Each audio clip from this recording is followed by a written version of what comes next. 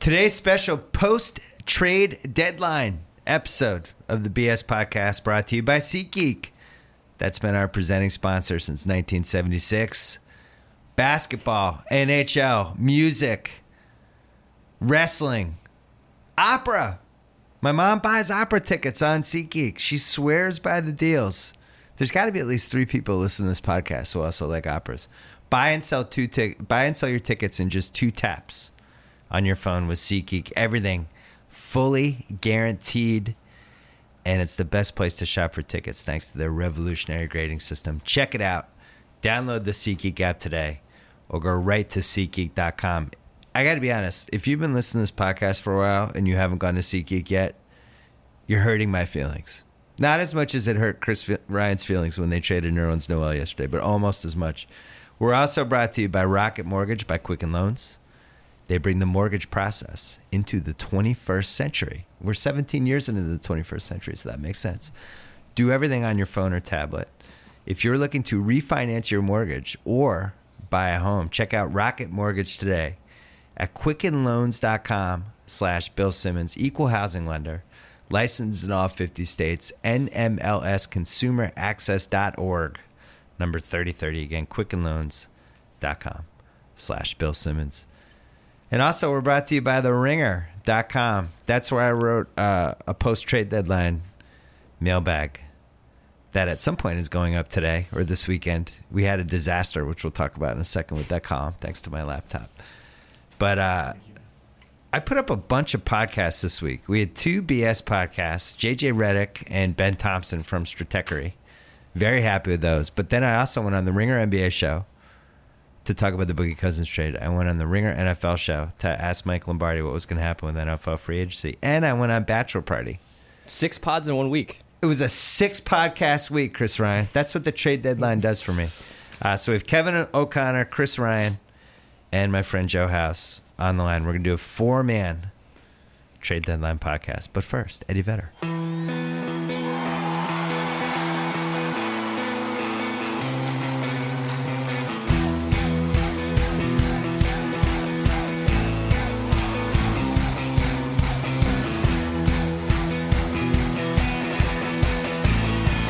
Which one of us is Buke and which one of us is Steiny Rowe in this situation?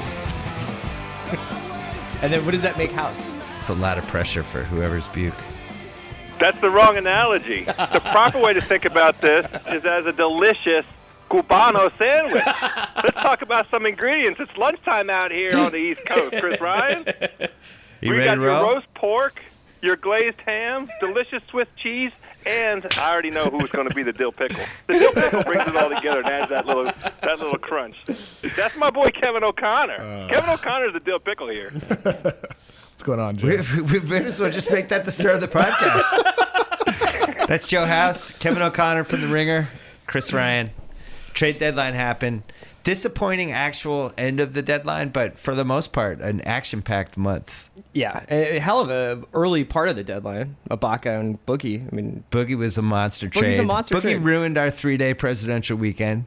yeah. Which I both appreciate and didn't appreciate. We did have company at my house, one of my wife's good friends and her husband, and just was not expecting to be on my iPad for 7 straight hours refreshing Twitter. Did you see that coming, Kevin? It kind of just took over the All-Star game. Yeah, that That's was what Yeah. I thought. I mean, like me, I was sitting next to Micah Peters from The Ringer, and suddenly it became like looking at your phone, wondering what Woj was going to bomb next, and not watching the game on the floor in front of us. Woj carpet bombed the All-Star game house.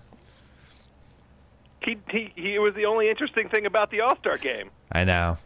You know, the Boogie thing overshadowed what would have been the subplot of that All-Star game, which was how bad the All-Star game is.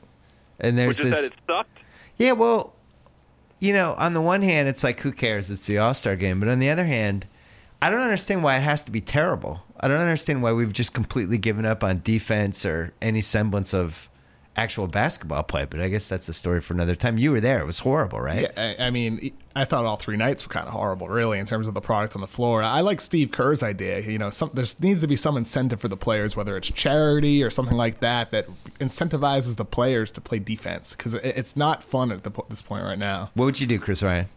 I can't think of anything you would do unless you were actually going to make it a worthwhile thing for the players. Like unless you financially incentivize it, I don't really know why would you go out there and you like risk twisting an ankle. I was thinking you make it 4 quarters. Each quarter is a fresh start. The quarter? To win the quarter, and every quarter is worth like $5 million it's like a for the skins team. game. Yeah, it's almost like skin. And maybe it rolls over if it's a tie. And it's got to be, the answer has to be better than what we witnessed. It's too bad because I feel like until about 91, 92, the guys actually tried in the All-Star game, and it meant something, and it really meant like who was on the court at the end of the games and things like that. Anyway, Boogie Cousins, we've had a few days. The best theories I've heard about what happened on Sunday, one was that the trade was done before the All-Star game, and the NBA told them we can't announce it till after you're not ruining the All-Star game, which I actually, do you believe that one? I mean, Boogie certainly doesn't believe that because he found out about that at the locker after the game. So he didn't have any idea. That was a super genuine reaction. But what if the teams agreed before the All-Star? Well, Vlade suggests otherwise because Vlade said he had a better deal 2 days prior to Sunday and that he didn't take it and he needed to take what he could get. Do you believe that story? I know Kevin? Generally the NBA likes to wait to hold trade calls on Mondays, right? So I do buy into that, but it did seem like, with the timing of everything, that they were still looking for better offers out there, despite the fact that Vivek Ranadive obviously loved Buddy Hield, and that's the guy he wanted. House, what do you think?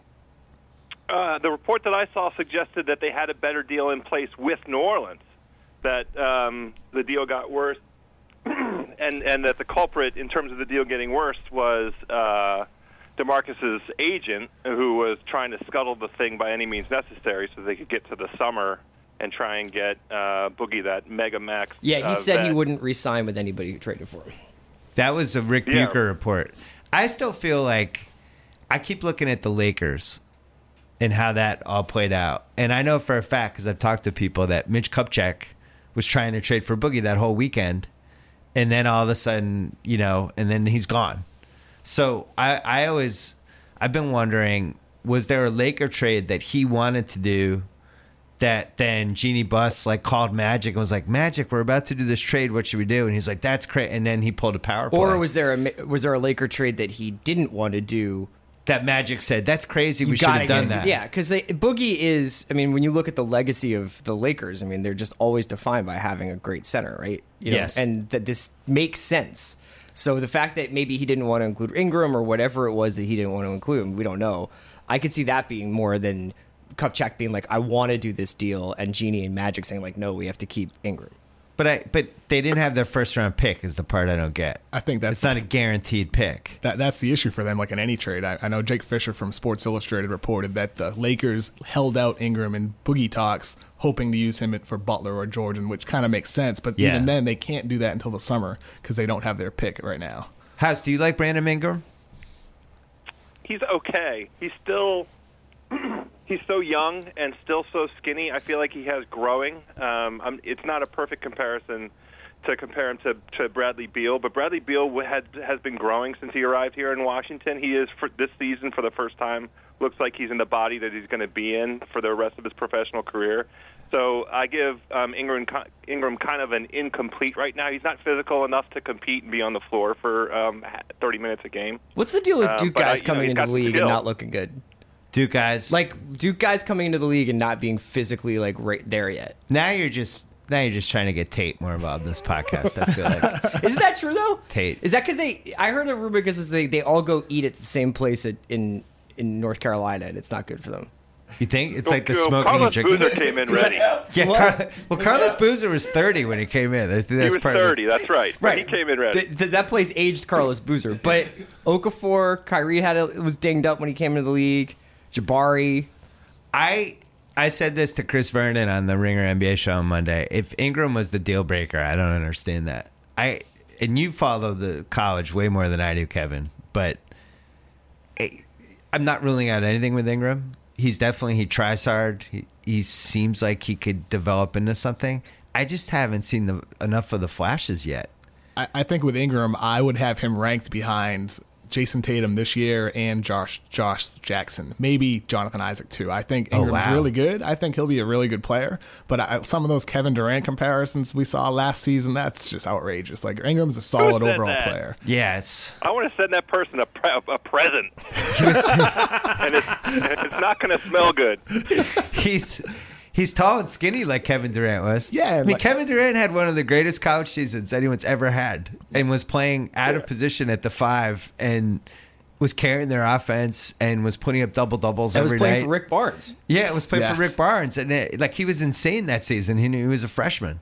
Whereas Ingram is more solid overall. Like, people talk about him as a scorer, but he's a pretty good passer, too. I look at him as kind of like the second guy behind your star. So, for the Pacers, obviously you're not going to just accept Brandon Ingram and D'Angelo Russell in a trade. You're going to want that Lakers pick if they were able to keep it. Well, I think, I want to get back to Boogie, but just quickly on the Pacers, there's no way that they're trading Paul George in February when they don't know how the lottery is going to play out. And that's why I was very skeptical with this whole thing. Unless Paul George went to them and said, I'm 26, I want to play for a title this season, which he didn't. You keep him. You wait. You want to see, their best case scenario is the Lakers get the first pick and the Celtics get the second pick, and they just play them off each other, for Paul George. And what happens if the Lakers get the 5th pick and the Celtics get the 3rd pick? Or Brian Colangelo ends up getting the Lakers pick and the Sixers win the lottery themselves, and they decide to end the process and, go all in, trade those picks for Paul George, even if they aren't sure that he's willing to re-sign there. Go ahead, Chris Ryan. You want to do this now? Yeah, let's do it now. We'll go back to Boogie. That's great. That would be a great scenario. I don't know if I would actually even, given what people are saying about this draft, would you trade the 1 and the 3 for Paul George? Like 1 and 4. 1 and the 3? 1 and the 4. What did you trade 1 and 4 for Paul George? I went through this when I was writing my column. Really took a look at Paul George, 7th best forward in the league, right? Mm-hmm. He can't make the All-NBA team this year because there's 6 forwards better than him. He's 26. He's like a 43% shooter. He's a 22, 6, and 3 every game. He's a great defensive player.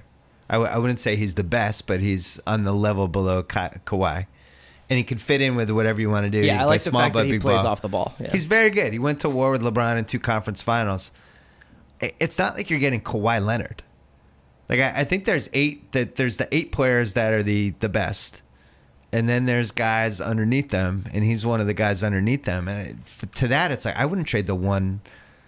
I would trade 1 of those picks. I would trade 1 for Paul George. I wouldn't trade 1 and 3. I think that's insane. I'm so through the looking glass on this that I can't. One of the things that I wanted to see yesterday, and one of the reasons why the Sixers deadline was so disappointing, was because I wanted, if you were going to trade guys like Nerlens and Jaleel with those picks, I wanted them to be part of a package for a superstar. Yeah. I don't want to just give away 2 top 5 draft picks in the best draft we've seen in a long time for what you're saying, a guy who's like basically an A-. You know, you're hoping that you get an A+ in that draft, right? That's the whole point of going through these years of accruing these picks. House, what do you think? I think of it from the Pacers' point of view. They made the calculus that there's a no downside trial balloon to go ahead and floating out there the possibility that George could be available for the offer, just to see if something crazy materialized, because we have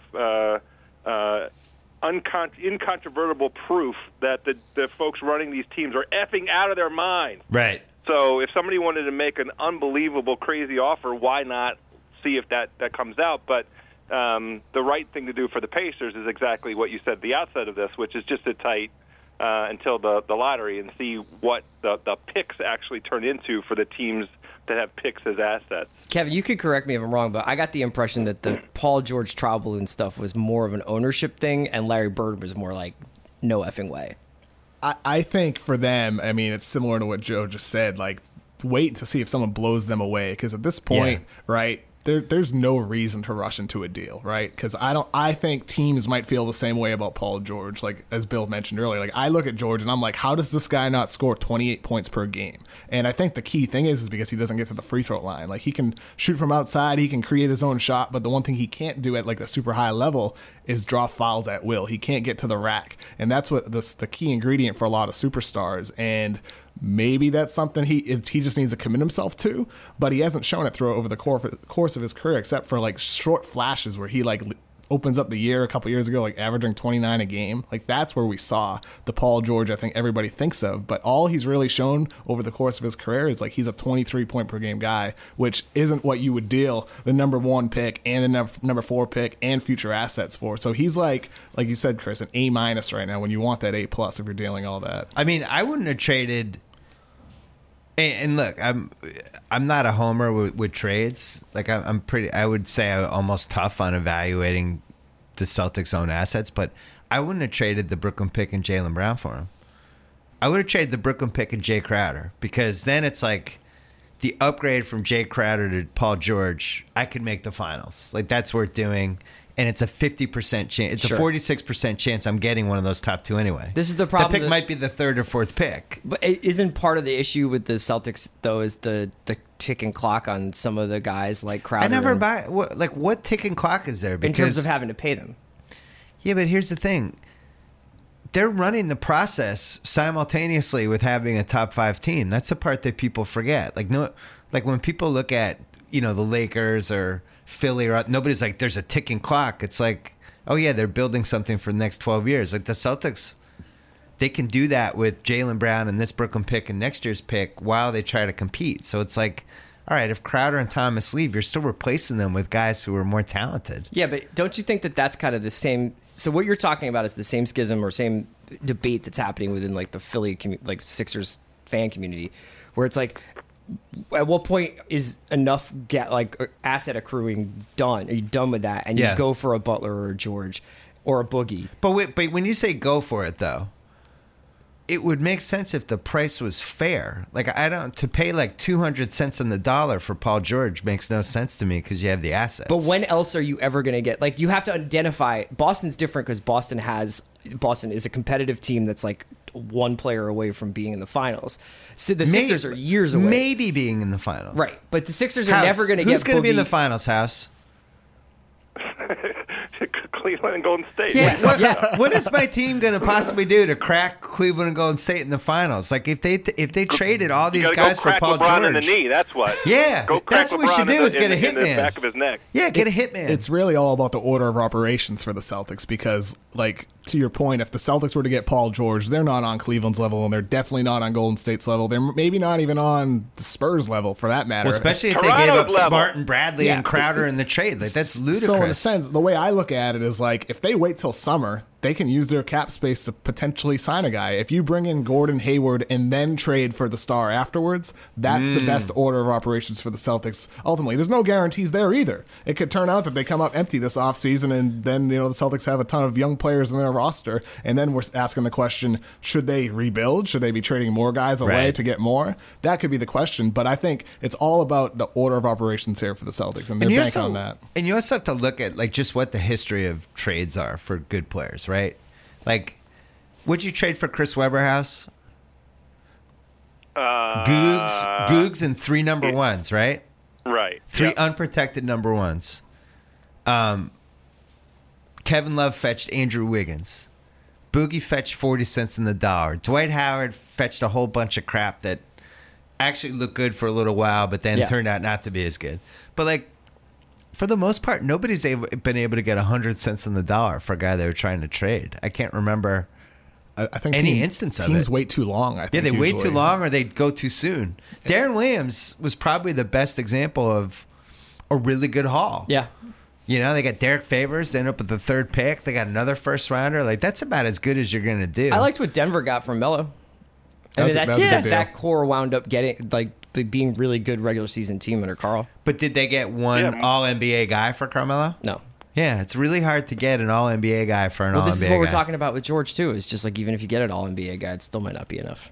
You know what I mean? Like Denver's had a better record without Melo than Melo's had with the Knicks. Yeah. Like, put it this way. If the Spurs said we're ready to trade Kawhi, they never would. That'd be like, all right, Jaylen Brown, Brooklyn pick. I might even give you my next Brooklyn pick. I might just go all in because now I have one. Now I have a guy that could be the best guy in the finals. But Paul George is not. You have the guy that makes LeBron shudder when he sees him come on the floor. Right, but like I can't believe you're even one you would deal that deal. Like you would have to do that deal. Isn't the Kawhi. whole point to get Kawhi? Yeah. Yeah. But my point is Paul George is not Kawhi. I actually think do you think Jimmy Butler's better than Paul George right now as an asset? I do. My hands up. I do too. Yeah. I think at the beginning of the season I would have said Paul George, but Jimmy Butler's made strides this I year. think Jimmy Butler and Isaiah would drive each other crazy That's a kind of a thing that I agree with. I because think they both even need the ball. they're so ball dominant. Butler needs to be convinced to stop pounding the ball. He hasn't had a reason to be convinced of that in Chicago yet. That's how Paul George would have fit in better with the Celtics team, but I think Butler's a better player. I agree with that. And I actually think Butler can still get better. Whereas I'm not sure agree. what Paul George is going to do at this point to get better unless his three-point shooting, because he's not. Guys don't start going to the line more as they hit their late 20s. They are what they are at that point, but they can get better shooters. With Jimmy Butler, he's improved as a shooter too. Like over the years, he's still only like a 36% spot up 3-point shooter, and that's average. But at the same time, considering his ability to get to the line, I think he more than makes up for it in terms of that. And plus, Butler's a better defender than George too. Yeah, one of the things I like about Butler is he'll be like, "I got this guy." Oh, Isaiah, let me guard Isaiah for these last 2 minutes. Oh, I'm gonna go get LeBron. Yeah. Like he'll jump around and do stuff. He's got the dog in him. That's what I like. I like Jimmy Butler. I'm gonna admit something right now. Particularly. There's like a 7-minute stretch yesterday when I thought Jimmy Butler was happening. When the Bulls made that weird Cameron Payne trade. Yeah, that's what I thought that was about. Rebuild, reboot, blow up. I was thinking that the Paul George stuff was just all a sideshow. That was just a distraction from what was actually happening with Jimmy Butler. Yeah. It's kind of conspiracy theory, partially, sourced a little bit too. But I think that Butler was actually the real target there. It was like when Tate was in college. Tate, when did you get your girlfriend? When did you start dating your girlfriend? 3 years ago, 4 years ago. Before he met his girlfriend, when Tate liked a girl and he would go talk to another girl to make the first girl jealous. He told me he used to do that all the time. It's a common technique. No, but that's what the Celts did. They're like, we're going to go over here and talk to Paul George. Paul George, can I get you a drink? And Chicago was like, what? Who? They're talking to Paul George. What's going on here? But it didn't work. I think when the thing I'll take away from this deadline is just like, we look at these things and we look at them in vacuums, we put them in the trade machine and we have these arguments, but then you get into the actual personalities of the people running these teams and like logic kind of goes out the window. Well, and everyone's more attached to their person. In the Michael Lewis book, there's this great chapter about Daryl Morey, the new Michael Lewis book. And one of the pieces is about when you get too attached to your own players and stripping away like the attachment to just looking at it logically. So it was about like the Kyle Lowry trade, which they were going to trade him for this really nice lottery protected pick, and they were afraid to trade him. And then they flipped it around, and somebody in the room said, well, if we had that pick, would we trade it for Kyle Lowry? And everybody in the room was like, no way, we'd keep the pick. And then they were like, well, why wouldn't we do this trade? And it was just like they flipped it around. And that exercise, I wonder if that would happen sometimes. Like if the Bulls had Jaylen Brown in the Brooklyn pick, they wouldn't trade it for Jimmy Butler because they're not going anywhere anyway. But if they'd flipped it around correctly, I would have done that too. I'm fascinated by like the different philosophies each team has when it comes to decision making, because I think I kind of wrote about this earlier this week with the Bulls. I think from what I've heard, there's disagreement within the front office of what direction to go. I hear John Paxson's the guy who kind of sees the writing on the wall that they can't build a winning product around Jimmy Butler, whereas Gar Forman and ownership is like, you know what? We're doing pretty well here. We're still in the playoffs. We get a star player. We're good. Then they like the status quo. Can I tell a Gar Forman story? Sure. We went to do the Durant podcast 2 weeks ago, and on the way home, Gar Forman was on my flight, and this was at, I'm going to say noon, the day after the Warriors completely annihilated them as the trade deadline was getting near. And the flight was about an hour and 20 minutes. And he slept the whole time. And I was like, it all makes sense. Don't they have He wasn't on... you thought he should be on the emergency plane phone? I thought it should be at Go Air with the 30-minute internet. Go Air, like on the trade machine, just coming up with ideas. No, long nap for Gar. Do you think GMs need the trade I machine? swear to God that happened. What? Did GMs use the trade machine? I think they do. Absolutely. I think Magic's going to need I hope it. not. Magic's like, I got to understand the CBA. I got to take a crash course. It's like, it's not hard. He's There's a scrolling salary through the cap. Larry Kuhn FAQ. Like, Well, that's the pick swaps, huh? Magic's wife's like, do you want to go see John Wick 2 today? And Magic's going, I can't. I'm on page 25 of the Larry Kuhn fact.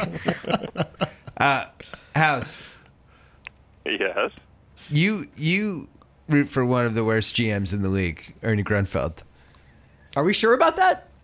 And yet he's done an okay job the last couple years. Do you want to apologize to Ernie? Well, first of all, I don't root for the GM. I root for a team that happens to have a GM, the longest tenured GM without a title on his resume. So congratulations for that longevity. I have absolutely no problem, and I've said it in each instance lately, where the team has flipped picks into sort of veteran talent because they have to do something to build around the two young kids, Beal and Wall, to let them realize, their full potential. So no complaints whatsoever with flipping the one pick in 2017 for Bogbo. As long as Bogbo comes and continues to shoot well. What's going on right now? Almost bullets still need a backup point guard, because I don't know if you guys have watched Trey Burks at all. Yeah, it's hard to believe he's not in the D League. I mean, it's really hard to believe when he's still in the NBA. I'm fine with the B- move that EG made here. It's even harder to believe that once upon a time I criticized the Trey Burke draft day trade where they got didn't they get 2 first rounders for him? Something around Shabazz and Dang. That's why it's so hard to judge trades like the second they happen, especially the draft. I thought Trey Burke was going to be good. Something happened to him. I think guys lose their confidence sometimes. He's a completely different player than he was in college. We've talked about this before, about college heroes who then are forced into role player positions, and it's really difficult for them. They can't do it. He was awesome at Michigan. And for point guards, it's hard for them to transition to the NBA sometimes, too. I mean, look at Chris Dunn this year. He looks terrible. Right. But 5 years from now, I mean, we'll see how he looks. It just takes a long time for guards to develop. If Trey Burke just flat out doesn't look good, though, anyway. Right. And if Chris Dunn was good this year, that's somebody that Sacramento might have jumped on Dunn in a lottery pick, and the Pekovic contract for Boogie is a better trade than what they got from New Orleans. But Chris Dunn's been so bad, you can't. And Vivek just loved Buddy Hield anyway, and I think that was the difficulty for Vlade Divac, is finding a deal that could surpass the Hield offer in Vivek's mind, and I think that's why they're asking for outrageous offers. The Hield offer. That's the funniest thing I heard this week. At the same time, aren't we all rooting for Buddy Hield to be really good, and for the Kings to have a renaissance, and for Vivek to be vindicated? I think would be one of the most fun outcomes of this season. Vivek knew all along.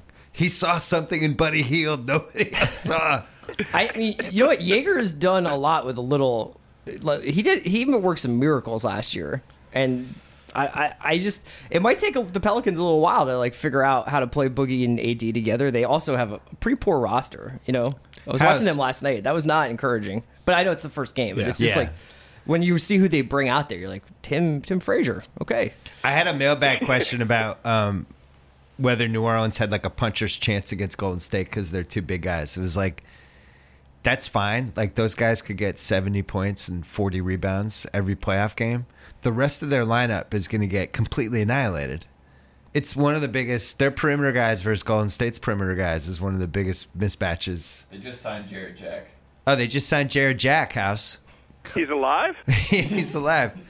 House, remember in college when we played with Al Sabloni, and he would get mad when he didn't get the ball? Yeah, Big Al shouldn't have gotten the ball more than he did. No, he got the ball exactly the right amount. Right, but we all liked him. He would fly off the handle, but we were, it was fine. I think Boogie was the kind of negative version of that. I think he was got just the ball every time he needed it. Boogie, I know, there was but no problem getting.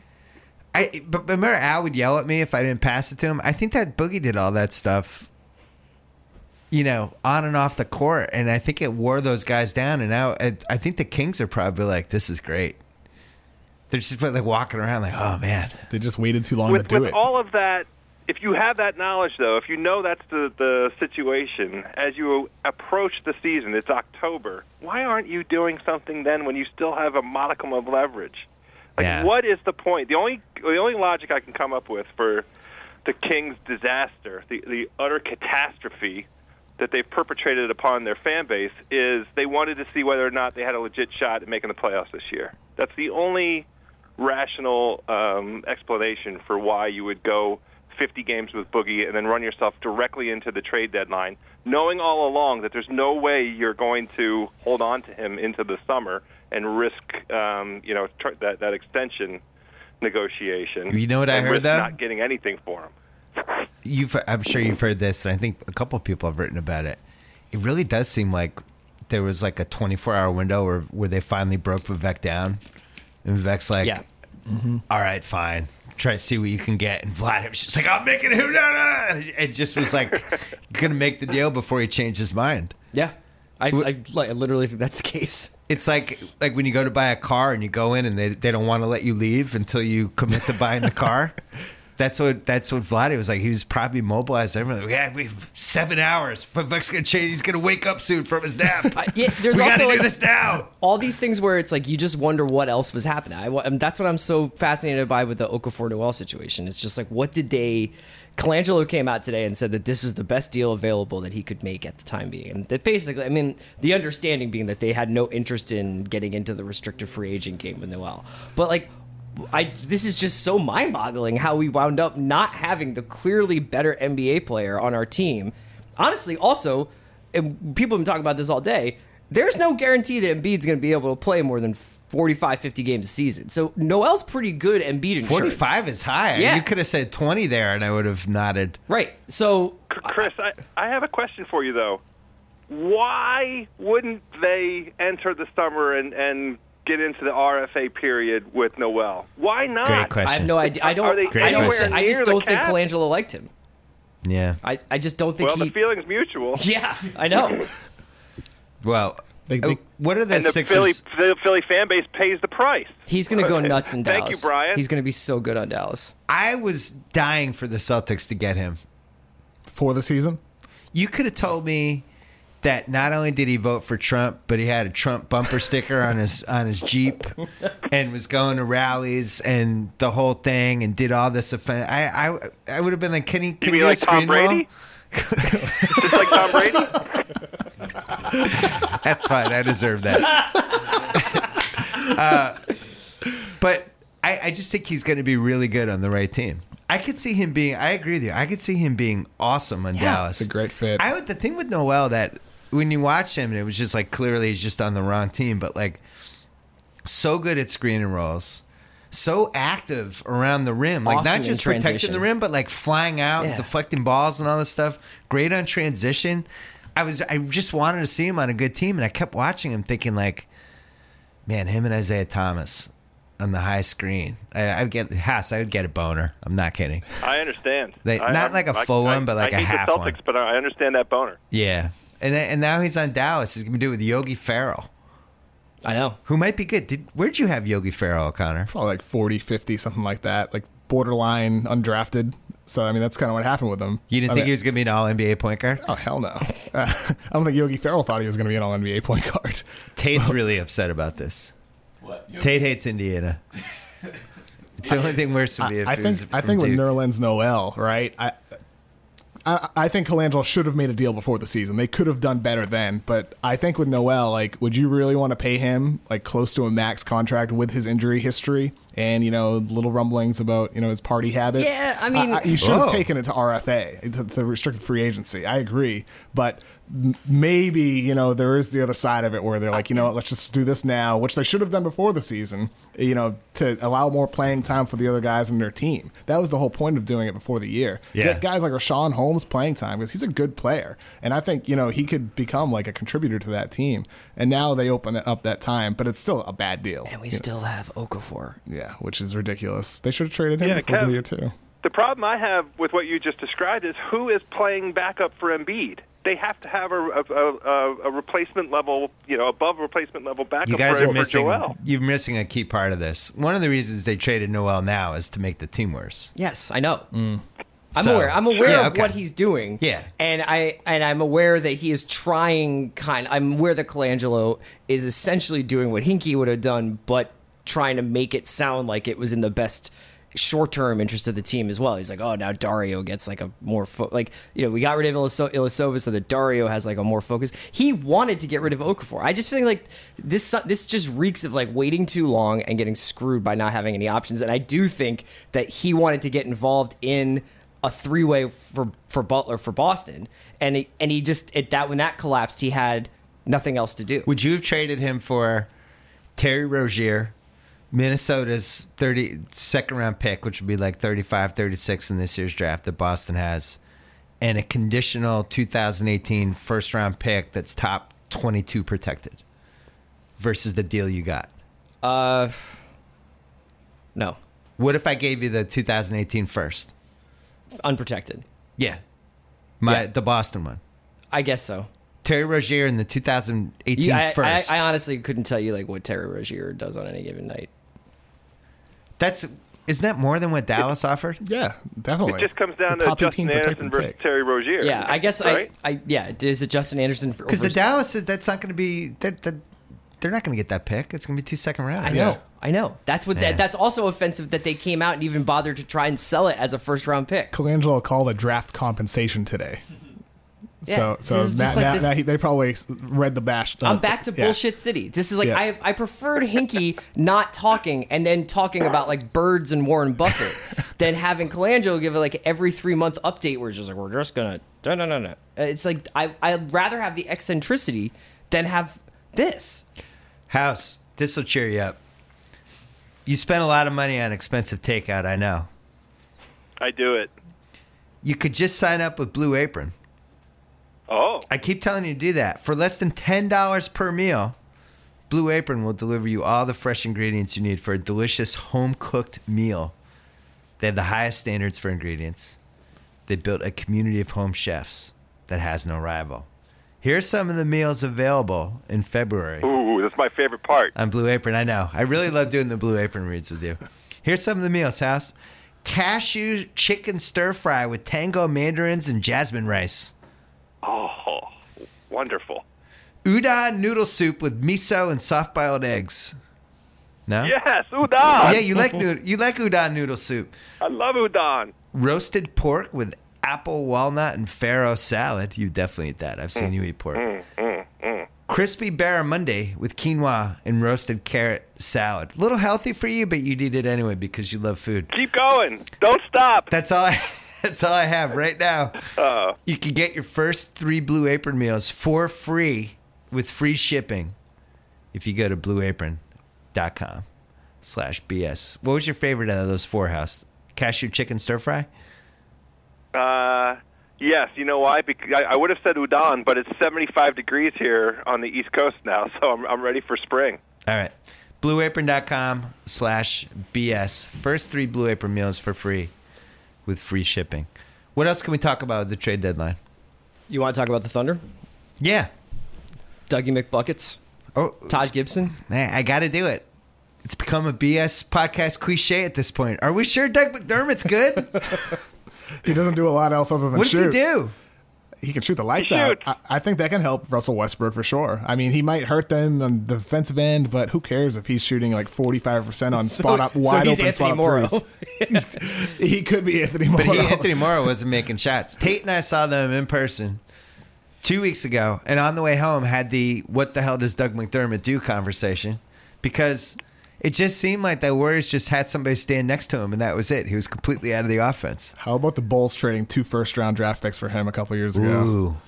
That's a bad deal. It ended up being Nurkic and Gary Harris, Yeah. right? Who are Nurkic isn't great right now, but Gary Harris is Gary a better Harris. player than Doug McDermott. Yeah, for But sure. there were other guys they could have even taken at 11 Oh, yeah. too in the McDermott spot. Definitely. That's a botch. Bad deal. That was a botch. One of the many bad deals the Bulls have made. It is possible though that all the Bulls, like how long did we hear that Mirotic was supposedly this unbelievable guy? Yeah.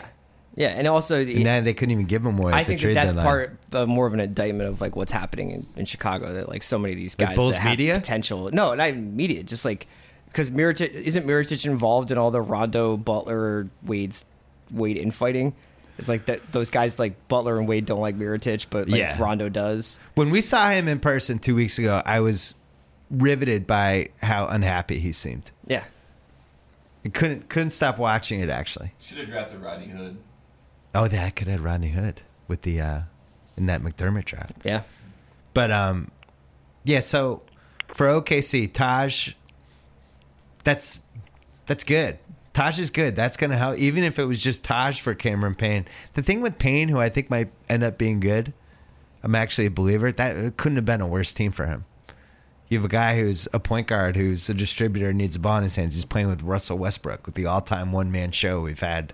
You know, like, what was he going to do? He can't play with Westbrook. I think the thing with Payne is, like, even if he becomes a good point guard, which I think he will, I like Payne, he could still be the 25th best point guard in the NBA. Right. I don't know if he has that star potential. I think he's like one of those guys who you're happy to have on your roster, good starter, but he's not the guy. I think the Bulls, I mean, if they were to trade Butler in this draft, they should still target a point guard, I think, in this year. Right. It's a loaded draft. Yeah. House, we did this exercise, O'Connor and I, the other day in the office, trying to figure out, because the Pelicans are obviously going to overpay Jrue Holiday, and it's going to be a mistake. I'm just telling you right now. It's mid-February. It's already a bad move. I'm already giving them an F- for it, and it's 4 months away from happening.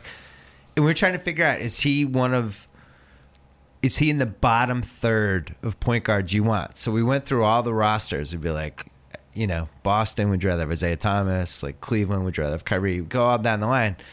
What do we have ranked? 21st or 22nd? Something like that. I think it was 22. 22. Like maybe it was 22 and a half because we had a couple disagreements in there. Yeah, it was somewhere between 21 and 23 where we had Jrue Holiday ranked on the starting point guard, who would you rather have list. And he's going to get paid over $20 million. Yeah, at that point, I would just rather roll the dice with the Yogi, hoping for next year's Yogi Ferrell.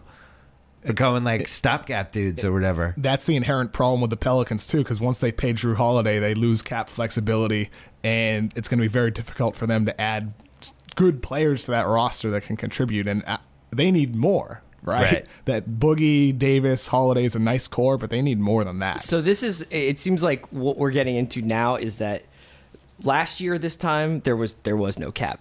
Like there was no such thing as bad deals. We're just going to throw this money at people. We have to we have to make up all these numbers. And now all of a sudden I feel like I'm hearing more and more like that's a bad deal. This guy's expiring. Like because the cap's not going up. It's going to level out, right? Yeah. But like that's, to me, Jrue Holiday has saved the Pelican season. Like he seems like he's like a really good point guard when he's healthy. And I probably would have him higher than where you guys have him. But I understand what you're saying. It's like $20 million for Jrue Holiday is nuts. We're going to have to go through the list. The hard thing about it is if you bite down on him that way, that's your big three. And what's the ceiling for that big three? House, I'm just having like such a hard time. Like it's like how many good what's the alternative, right? You've got AD and Boogie. Like, don't you have to kind of put as good of a supporting cast around them as possible? You need a psychiatrist. I agree with you, Chris. So you need those assets that you would otherwise devote exclusively to Holiday and try and come up with, turn that into two players or 2.5 players. I see. All right, here's the exercise. Ready? You go running back by committee then. Here we go. I would. Golden State, Curry. San Antonio, would you rather have Patty Mills at a cheap contract or Jrue Holiday? Patty Mills for cheap. Okay, 0 for 2. Kyrie, 0 for 3. James Harden, 0 for 4. Isaiah Thomas, John Wall, Chris Paul. We're now 0 for 7 for Jrue Holiday. Utah Jazz, would you rather have George Hill? What's George Hill make? Or Jrue? Well, George Hill he'll be a free agent. Is George Hill going to make $20 million? Maybe like a level below that, I think. But pretty close. I would take George Holiday's Hill cheaper. Not crazy for Utah. That's the right kind of situation to me, right? He could really help that team get over. All right, so let's give it to him. They're trying to get that's the first one. Yeah.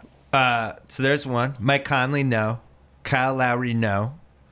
Dennis Schroeder at a cheap price, or Jrue Holiday for $20 million a year? Absolutely Jrue Holiday. I agree with I'd rather Holiday as well. Okay, I'm not so a Schroeder guy. Russell Westbrook. Jeff Teague? Push. I'd rather Holiday. I would rather Holiday also. And Teague's going to be a free agent. Let's get to him. There's 3. Are going to look like. Chicago Bulls, yes, there's 4. Detroit Pistons. Jrue Holiday. 5. Giannis. That's not fair. He's a point guard. Jamal Murray and Moutier or Jrue Holiday? Jrue Holiday. for $20 million, or would you rather have the I'd upside rather of have the the kids? Denver guys. House, you're the tiebreaker. Me too. I'd rather have the Denver guys. Okay. Dragic? That's a split. How much is Dragic? He's like 17, 18, Yeah. and he has like another year left. I'd rather have Dragic. Okay. Same. Sacramento. Ty Lawson. Jrue Holiday. Jrue Holiday is exactly the kind of player that So that's Sacramento's 7 had. teams. Damian Lillard, Kemba Walker, Jrue Holiday. no and no. Oh, Trey. Whoa. Take Jrue rather Holiday have Jrue Holiday than Kemba Walker. He made the All-Star Really? team. Do you think that Get the outta here, Hornets Tate. would be We're better not with listening to Jrue you. Holiday than they are with Kemba Stop Walker? it, Tate. Yes. Don't listen to No Tate. way. He's got an irrational That's Kemba. rude. 40 times a Stop it. Knicks, yes. So there's 8. Would you rather have him or Yogi Ferrell and Seth Curry? I'd For rather like- have Holiday. Yeah. Yeah. You'd rather spend $20 million for Jrue Holiday than $1 million on Yogi Ferrell and Seth Curry. That makes Dallas really interesting, right? Yeah. All right, I'll I give mean, it to you guys. I Is don't agree Dallas with it. using their money on something else? Like, if I visit, who's like the guy who's getting paid on Dallas? Minnesota? Jrue Holiday. I think I'd rather have I the agree. combo of the youth. I mean, if it's one guy, like if it's Holiday over Rubio, I'd take Holiday. But if you're also throwing Dunn in there, like Dunn and Rubio, Dunn. I'd rather Dunn and Rubio. I would too. I'd rather have Dunn and Rubio. Okay. Okay, me too. I'm agreeing with Kevin. Philly? Drew Holiday. Bring him back. How about TJ McConnell, Chris? Orlando? He's the greatest point guard all time. We're just. I'm not. I go ahead. Orlando, Jrue Holiday. Lakers, I'd rather have Russell. I'd rather have the youth. Me Phoenix, too, Russell. Bledsoe. In Brooklyn, you'd rather have Jrue Holiday. So that's more teams than when we did it Yeah. last time. So now So- we so- have him ranked like 19. Yeah, still that's not great though. No, that means that's he's still, never I We're think gonna that be an I'm all-star bringing team a ever. little bit too much Doug Collins to this podcast. Maybe I influenced you guys. Drew's a gamer. the other factor here though. I've been in Is, some wars with Drew. the other factor though is there's like a bajillion point guards coming in this draft. So and some See, of those that's the guys thing, are going to that- become stars. But that's my point. Like, if he is not one of the best 12 to 13 point guards in the league, I would just rather roll the dice with what's out there and maybe get a draft pick or something, or another free agent, or get somebody in the cheap. I think Jrue there's a Holiday's- point guard surplus. There is a point guard surplus, but I think that Jrue Holiday getting 20 mil is not the most egregious person getting overpaid in the NBA right now. And I don't really, I mean, I just wish that they would stick to a cap so that we could accrue like a fixed value of players. All right, for the record, Jrue Holiday's last 4 seasons: 34 games, 40 games, 65 games, and playing a full year this year. He is basically 15. He missed the first part of the season. He's 15 and 7 every game. He's a okay 3-point shooter, not great. He's around 37, 38%. He does not really get to the free throw line. He does not rebound at an above average rate. I don't know. I don't see it. I would not want to pay him $20 million. I don't want to pay $20 million for somebody who's not an all-star. He's Are an we sure excellent defender though. he's gonna get that kind of Huh? money? He's an excellent defender though. Okay. So I mean that's something that's hard to look at with the stats. Fair point. I think Holiday. Look, the Pelicans are in a spot they have to pay him. I mean you can't let Jrue Holiday walk because they don't have any Why? alternatives. They don't have. Who are Who's they gonna signing get? him? Well, but the Celtics are in this conundrum, right? A little bit because people are like, "Oh, they overpaid Al Horford." Al Horford does a lot of good things at a really high level, and the stats I don't think totally reflect all the stuff he does. Maybe Jrue Holiday, maybe the defensive stats.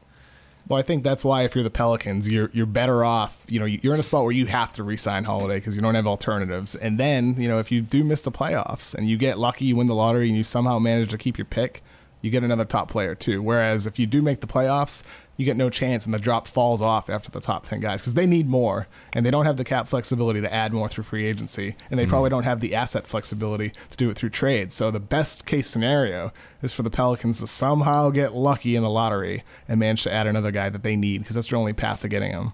That would only be if the league rigged the lottery. Yes. Like they did for Derrick Rose that year. Yeah, it's a safe basketball in New Orleans. What's the over That's under the- for rigged lotteries? Do you think? Like 3? 7.5? Oh yeah, you're higher than me. Yeah. I'm always suspicious of the lottery. No, I don't think they rig it. I think that this is like a really, Not really, it's a totally. deeply philosophical question. Yeah. What we just spent the first part of this podcast talking about how Brandon Ingram isn't that good, but like last last year at this time, everybody was freaking out of Brandon Ingram. And it's like, I was under the impression that Brandon Ingram was going to come into the league and set it on fire, based on the way that we were talking about it. Is even if you got Fultz, is that a better option for the current Pelicans than... Well, that's a totally different level of guy, though. Okay, but is Fultz coming into the league next year? Ingram wasn't even remotely a sure thing. None of these guys are going to come in next year and light it up. Right. I don't think. I mean, I think, for the Pelicans, right? Lonzo's dad is furious right now. Okay, yeah. Okay, sorry, LeVar. But I think for the Pelicans, it's like they can't go all in right now because they don't have the flexibility. So in a sense, they need to manage and have this good team, this 500 team, and then have that young star player that comes up. They wanted that to be Buddy Hield, and obviously they got him for a star. But if they get another guy somehow, being able to get lucky in the lottery and keep that pick, that's the guy in 3 years when it comes time where Davis's contract is coming up, where you already have Boogie locked up, where then it's like, okay, now we're looking good. We have our big three. It could be, it could be Fultz. It could be Lonzo Ball. Or it could be one of the forwards, too, for that matter. Or trade Boogie this summer. Flip the asset.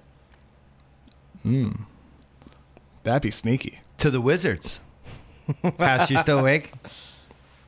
Still in play. I mean, some of you on the pod earlier this week, I think with Verno, talked about Beal you were just going running through each team and saying whether or not teams would do deals. I would have done Beal for Boogie. I would have done that immediately, and I would have done it straight up.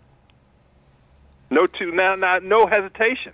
Well, because House is worried about his legs. That's fair, but at the same time, House has had enough of stress fractures with Bradley Beal. But then you'd be worried about Boogie's personality once you have him on your own team. Boogie and Wall and Scotty Brooks.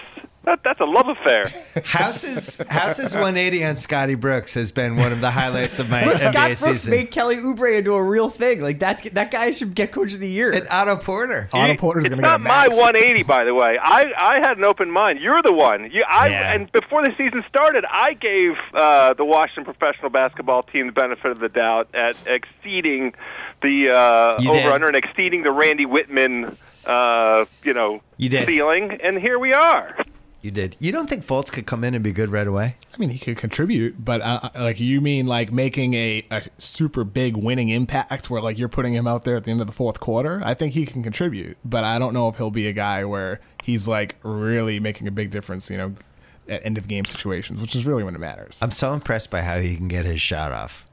He's good. I feel like he can do that at any level. My thing with him is his shot for real. I don't think he's as good as 42, 43%, whatever he is from three. I think he's a good shooter. I don't think he's this great shooter that he is right now. And we get tricked by that all the time with these small samples in college where guys play only 30 games. Right. And 5 shots can make the difference between 36% and 42%. So I like Fultz, but I don't think he's a great shooter like he looks like he's been. You like him, Chris? I love Fultz. He's awesome. What do you think, House?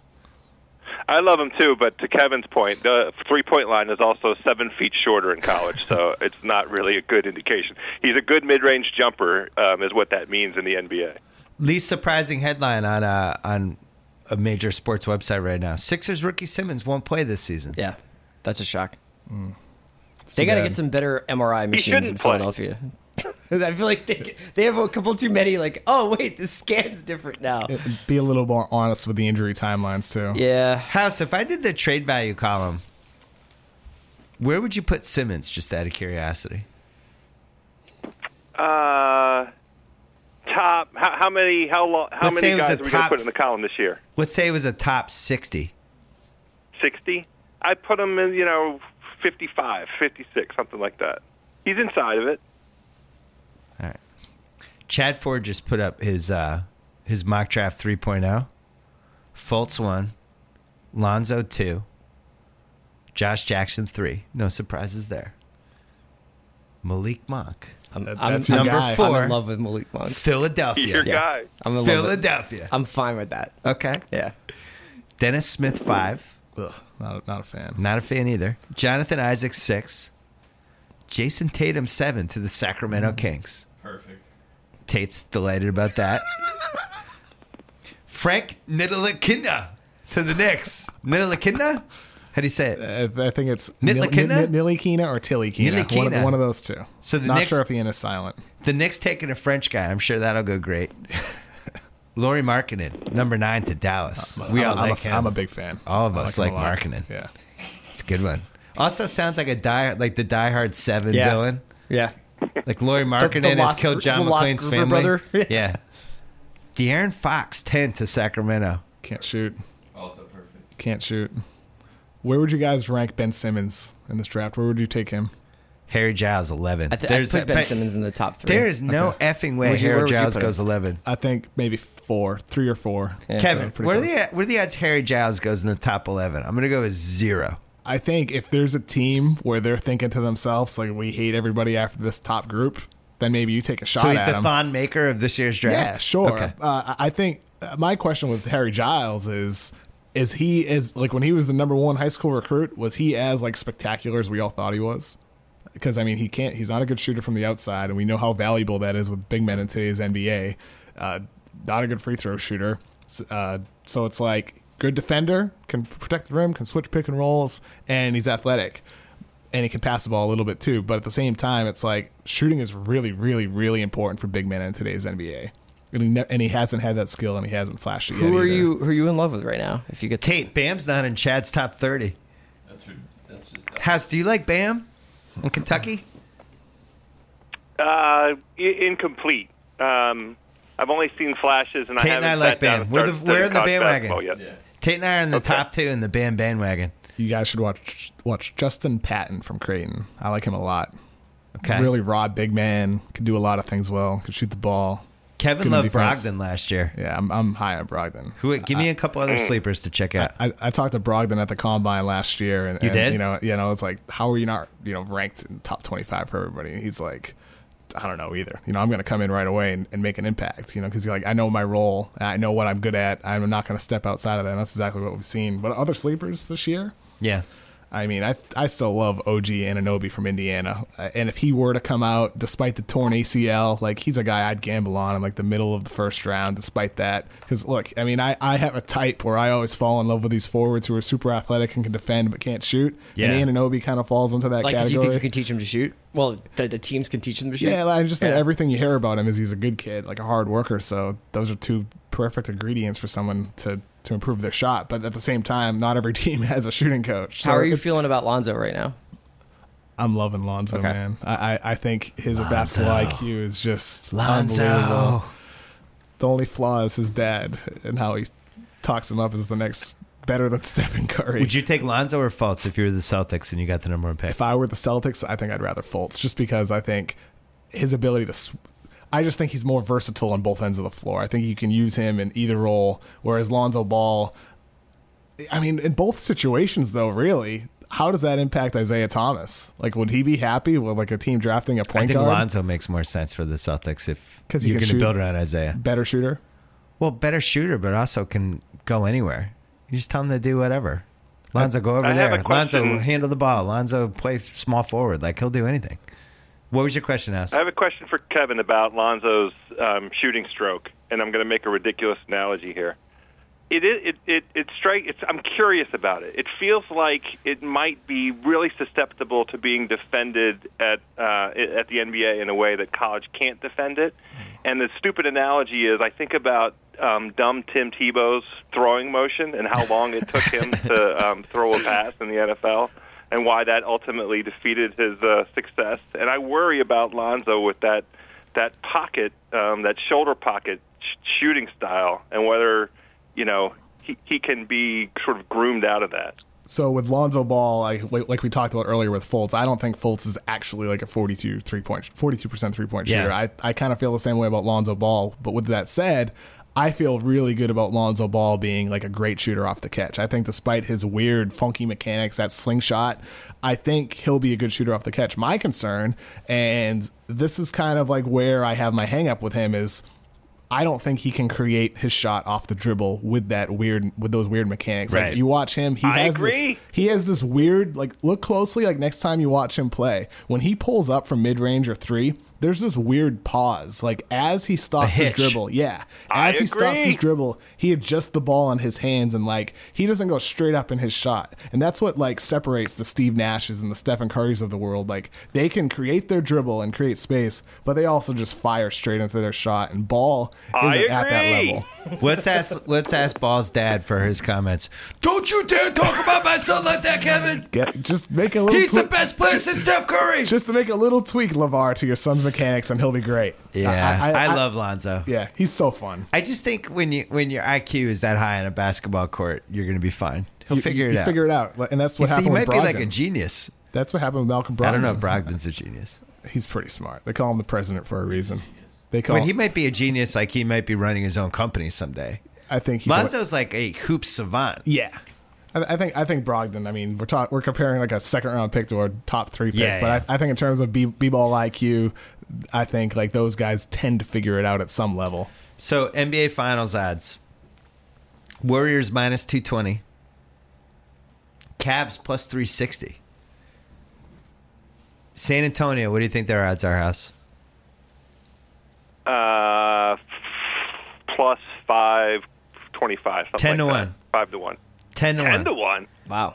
Celtics. 10-1. Celtics, your fourth best odds, 30-1. Houston, your fifth best odds, 40-1. Clippers, 50-1. Raptors, Wizards, 60-1. 60-1. I don't know. That seems high for the Wiz. I think the Raptors and the Wizards are kind of tasty there. I'm just glad we're in the conversation. Yeah, so we didn't talk about Ibaka and PJ Tucker. I feel like you really have to be a diehard league pass psychopath to even have an opinion on PJ Tucker. I was waiting to see where he would go. He's the kind of guy I could see in a series going at LeBron, getting in it, like annoying him, frustrating him, starting to think, pushing this guy. Like, he's kind of perfect. And I like Ibaka on that team too. I'm really interested to see what they're going to look like. What do you think, Kevin? I like Tucker too, especially for the price they got him. Yeah. I think PJ Tucker, like, that's what you're getting him for. I don't think he's a good shooter. You know, he's like 34, 35%, and he doesn't do a lot else offensively, but what he can do is switch on defense. He's versatile. He's hard-nosed on defense. He's just a great energy guy, and those are important in the playoffs. I love it. I love the two moves because I feel like it's Masai putting pressure on Cleveland. Like, you can't sleep through the playoffs. Right. We're showing up. What'd you think, House? Yeah, I gave Toronto the highest grade for the trade deadline in my own internal rankings. And I really fear Toronto. Maybe not. They don't have enough time to win enough games to grab the 2 seed. But I think they're the most legitimate threat to Cleveland. They're now, to me, at least by roster construction, ahead of both Washington and Boston. So the Celtics, Cleveland has 40 wins. Celtics have 37. Washington has 34. Toronto has 33. So you need to stay ahead of Toronto. You want to play the Celtics in round 2, right? I mean, that's a no-brainer. Oh, my God, yeah. Oh, man. And it's a bad matchup for us. Like, that'll also just be so fun. That'll be a great one. Can There's a lot everybody of bad wear blood. all black the entire time? Like 10 guys in all black. House, do you think that'll affect our friendship? We've never had our teams go against each other in really anything. I don't think it'll affect our friendship. Yeah, I don't think you so still like either. to eat, right? Yeah. Okay, all right, we're good. We're good. I don't think our teams have ever competed in any sport in any playoff series that I can remember. Well, it's because Washington's been terrible and for 30 years. Yeah, the most fun round 2 is Cleveland versus Toronto, Boston versus Washington. That's It's a awesome. slam dunk. That would be great. It would And also then- be the first time in a while that second round Eastern Conference playoffs would be really exciting. Yeah. And then on the other side, I guess, do we want to see a Warriors-Clippers series at this point? No. We've Not after given last up on night. that series. I want Rockets Warriors. Doesn't matter what round. I think the Rockets could really, really give them a run for their money, especially after getting Lou Williams. I Yeah, love we didn't that. talk about that. I love that trade so They have much. shooters all over the place. They have 2 creators when Harden's out of the lineup, and 2 just irrational confidence heat check guys, Gordon and Williams. Gordon's like rational and irrational, but Lou Williams could win a playoff game. When is the last time a team had like the top 2 sixth men of the year candidates, 2 guys that can go off for 25 points on any night coming off their bench? Lou Williams is like one of the best pick and roll ball handler playmakers this season. Right. And he was playing for the Lakers. Yeah. Now he's playing on the floor with Eric Gordon and Ryan Anderson, and he could share minutes with James Harden. I think if It's crazy. they're healthy, the Warriors are going to annihilate everybody. Like, I think this is really adorable that you guys are like the Rockets. I think Houston's going to game the math. No. I wrote this today. They're going to shoot 63s. They're going to hope Harden has one game where he goes for like 58 or some crazy thing and he wins. And then the other ones, they're just going to hope they go like 25 for 60 from 3. They shot 50 last night. Did you see that? I did. Yeah. Against the Pelicans. And D'Antoni said he wants to shoot 53s per game like the rest of the season. He wants that to be their average. If I'm the Warriors, and I know I'm going to make the finals unless something funky happens. What's funky? Funky is, oh my God, we ran into that team that shot 45% from 3 and took 63s a game. Like, we couldn't compete with the math. That's the only way they're going to lose. Couldn't they compete with that math really easily? They could, but they'd have to make shots, you know? I don't know. I think what you're saying is if Golden State has one of those cold streaks, right? Yeah. And then Houston just happens to catch fire at that time. Like, that's just circumstantial, right? I'm more optimistic than you are. I'm not optimistic at all. How many games will the Warriors beat the Rockets, and Chris? 5. I think Hillary has this election, says Chris Ryan. Hillary didn't have KD and The 2016 finals is over, KD said and Chris Steph Ryan. probably could have beat Trump. Turn the TV off. The Falcons are up 25, said Chris Ryan. Okay. It's the year that don't write in anything in pen. Okay. Damien Chazelle, accepting his Oscar award, says, thanks, Bill Simmons. And Damien Steve Carell Chazelle. lifting the Larry O'Brien. It's not, but watching the Warriors over the last couple weeks, I just don't see it. It is the unsolvable problem. I think with the Warriors, they haven't even unleashed everything they can do yet. I agree with you. Where is the Durant, Stephen Curry pick and roll? They're not running that very often at all. I mean, there's little instances where they do it, but once they unleash that, how do you stop They had that? a 50-point third quarter against the Clippers. I know they didn't have Chris Paul, Crazy. but they were absolutely inflamed last night. If they re-sign Bogut after he gets bought out,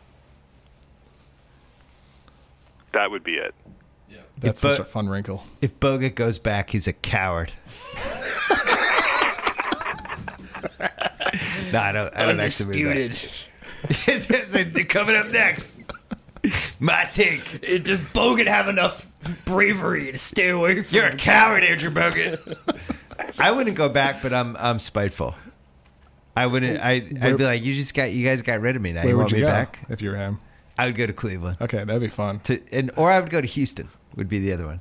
I think I'd go to Houston. I don't think it was an accident that Houston just mysteriously cleared $3.3 million of buyout space on their And their ledger. Maury said yesterday in like a post interview, I forget which show it was or if it was a conference call or whatever, but he said like, we out of all the contending teams, we have the most money we can offer. And it's like, so obviously they're going to go for somebody out there, and Bogut would be awesome for them. And let's be honest, Andrew Bogut's Twitter feed makes a lot more sense in Texas.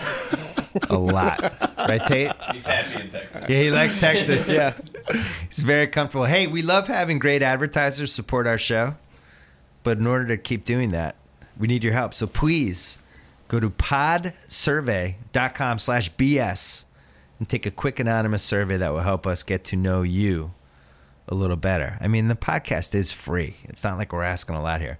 That way we can show advertisers just how great our listeners are. Even if you've taken our show's podcast listeners survey before, the current one is new and different. I would love for you to take it all over again. Plus, once you've completed the survey, you can enter to win a $100 Amazon gift card. So go to podsurvey.com/BS and have your chance to win a gift card. Do it for us. Come on. I don't ask for much. All right. Any last things we got to cover on the NBA? Did we hit everything? House, did we cover everything? It feels like we got everything covered. Are you just saying that because you're hungry and you have to go? I drank a lot of water at lunchtime. Before you go, will you tell us what's going to happen with Tiger Woods in 2017? Because yet again, I have Tiger Woods blue balls. I would get some ice I believe they're going to stay very blue for the balance of this season. I don't have high hopes for him.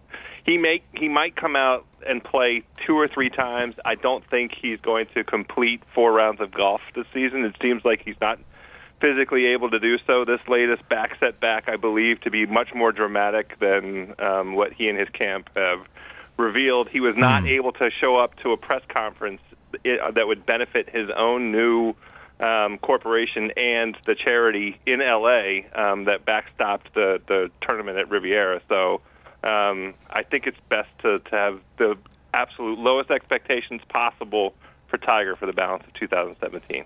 Chris Ryan, what are you looking forward to most in the last 28 games of the NBA season? The first real Boogie and Davis clicks, just amazing 60-point, 70-point game from the two of them. And I think the first 160-point Rockets explosion. Kevin? Can I look ahead till May? Sure. Draft lottery night. That's going to change a lot of things when we look ahead to the offseason. Depending on how that shakes out, could change everything for the options for Paul George or Jimmy Butler this offseason. The Lakers one's going to be super exciting. So right now we have Brooklyn has the number 1 spot locked up, but then you have Phoenix at 39 losses, the Lakers at 39, and Orlando at 38. And then Philly lurking at 35 in May. I mean, at some point they're going to have to take out T.J. McConnell and just, he might have to disappear. Yeah, he and Joel Embiid are going to have to go on a cruise. Yeah. That stalls out somewhere in the South Pacific. They need to take him to South America and then tell him to get in a Jeep and drive around on a mountain for a while and see if the locals come out and get a little proof of life reference. Man of Fire? Yeah. What are we doing in that podcast? Whatever you want. I am looking forward most to the Celtics making a run at that Cleveland number 1 seed. Think they're going to sit LeBron for a couple games? It only takes one rest him? LeBron, my calf's tight, I'm out for 2 weeks type of thing. It would just be, I don't know. Cleveland's going to make the finals, but at least it would be nice to have to make them come to a Game 7 in Boston. Be fun. And I do kind of wish they had Nerlens Noel. Anyway. All right, enjoy the weekend. Check out my new column that went up at some point Friday afternoon. Sunday night Oscar show. Sunday night Oscar show. What's that one? Greenwald, me, and Dobbins. Sunday Night Live. Yeah, after that's the Oscars. exciting. Yeah, Periscope and Facebook. Yep, we might have tuxes on. You might have tuxes on. Yeah. Why didn't you bring this up sooner? We were busy trying to figure out whether Jrue Holiday is better than Elfrid Payton, a bag of rocks.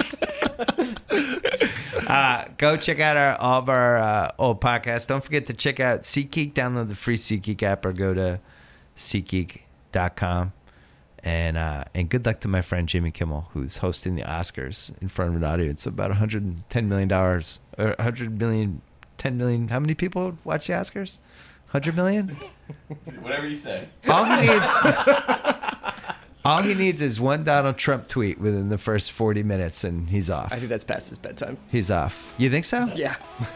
Well, the person controlling Donald Trump's Twitter account, just one tweet to get the ball rolling. Anyway, enjoy the weekend, and we'll be back next week on the BS Podcast.